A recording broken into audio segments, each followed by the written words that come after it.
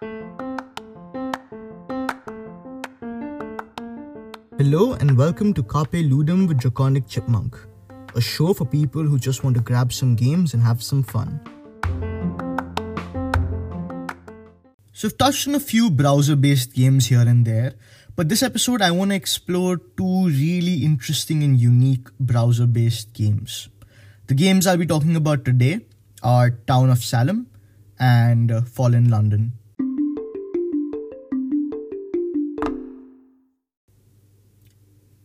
Before we get into the actual recommendations for this episode, I thought I'd take a second and talk about the Flash Player being discontinued. So, to all the people who've grown up playing browser-based games on Armor Games and Miniclip, who've spent hours on Jack Smith and Papa Sangre and Sunny, we won't be able to do that anymore.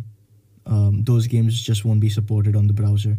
Maybe there'll be places which they'll be stored on the internet. Maybe we can still access them. But it won't be the same because it wouldn't be as accessible, it wouldn't be as openly available. An era of gaming, so as to speak, has thus come to an end. And the cultural fabric is ever evolving and it changes. But sometimes it's important to acknowledge the fact that these things have been close to our heart. And they have been close to my heart. I've grown up playing these games. And it's a part of me. And as we move on, it's important to acknowledge that, to remember that, because that's where we come from. So that said, let's get into the games we have lined up for today, Town of Salem and Fallen London. And I'll start with the former. And to be very frank, it's not very hard to understand the core concept behind the game. It's basically a game of werewolf or mafia, whatever you call it growing up, where essentially it's a hidden role game where different individuals take up different roles and on the surface, you're all pretending to be villagers who want to eliminate all the bad people in town. Some of you will be mafia men who will be colluding and trying to kill the people who are the villagers. Some of you will be, monsters who will be doing monster stuff. Usually there'll be a jester who wants to get himself killed. So you can't just go around killing people, otherwise the jester wins. And so there's day and night phases. In the day phase, you discuss and you decide as a town, you vote on hanging someone. And the night phase, the mafia goes and kills someone. And the werewolf goes and kills someone. And everyone has these powers which they can use. A doctor chooses one person to save. So if he gets attacked, then he does not die. And it becomes this really beautiful social bluffing game. And if you enjoy bluffing, if you enjoy that kind of social engagement, Town of Salem is amazing. They have a multitude of roles. They have a multitude of different ideas present within the game. There's different powers you can have. There's different sets you can use. The animations for the deaths are really, really cool and interesting. It's set up in a really simplistic way where all the villagers start standing around the middle and they chat. On the left side, there's this chat box. And then a night comes along and then you're chatting with the other people who are in your team, right? So if you're a mafia man, you have all the other people who are mafiosos or godfathers and you're talking to them. And it just forms this beautiful, beautiful setup.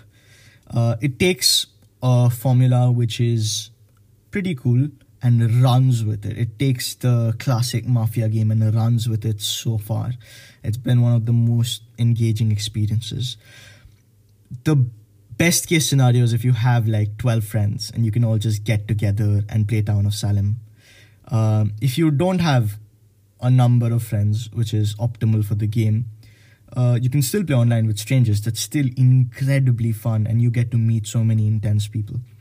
So highly recommended. Go check Town of Salem out. You will need to make an account. You will need to log in, but that should be fine. And you won't regret it. Now, the second game I'm recommending is very, very different. Because this one can be played as a very single player experience kind of thing. And this one's called Fallen London. Now, Fallen London has been created by the same people who created Sunless Sea and Sunless Skies. So if you've played those games, Fallen London is very similar in vibe. It's a text-based game for the most part, but there's these beautiful pictures and visuals which are put up in different places, and then the audio is pretty cool as well.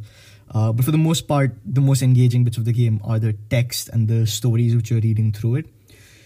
It creates this very surreal experience, right? Because when you play Fallen London, you're engaging with so many stories, you're engaging with so many different ideas.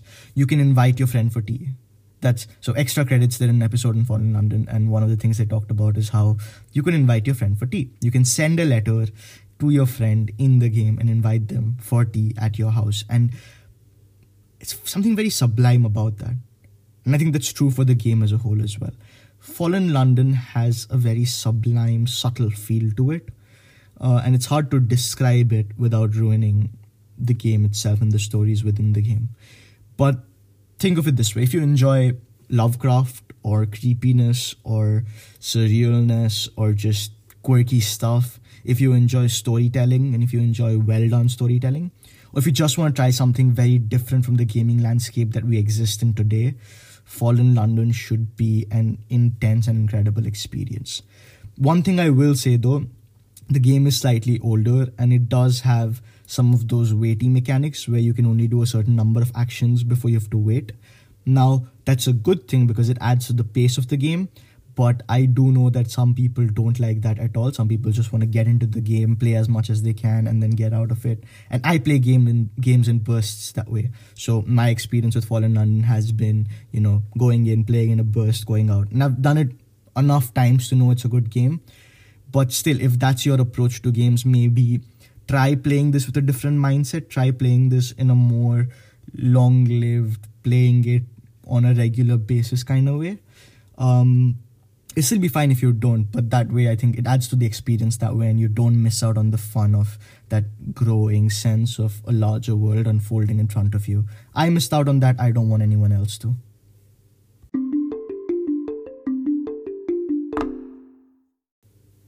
So as always, links to both games are on the website, draconicchipmunk.wordpress.com/podcast. The games are, again, Town of Salem and Fallen London. Both of these games are really, really cool, and I think you'll like them if you try them out.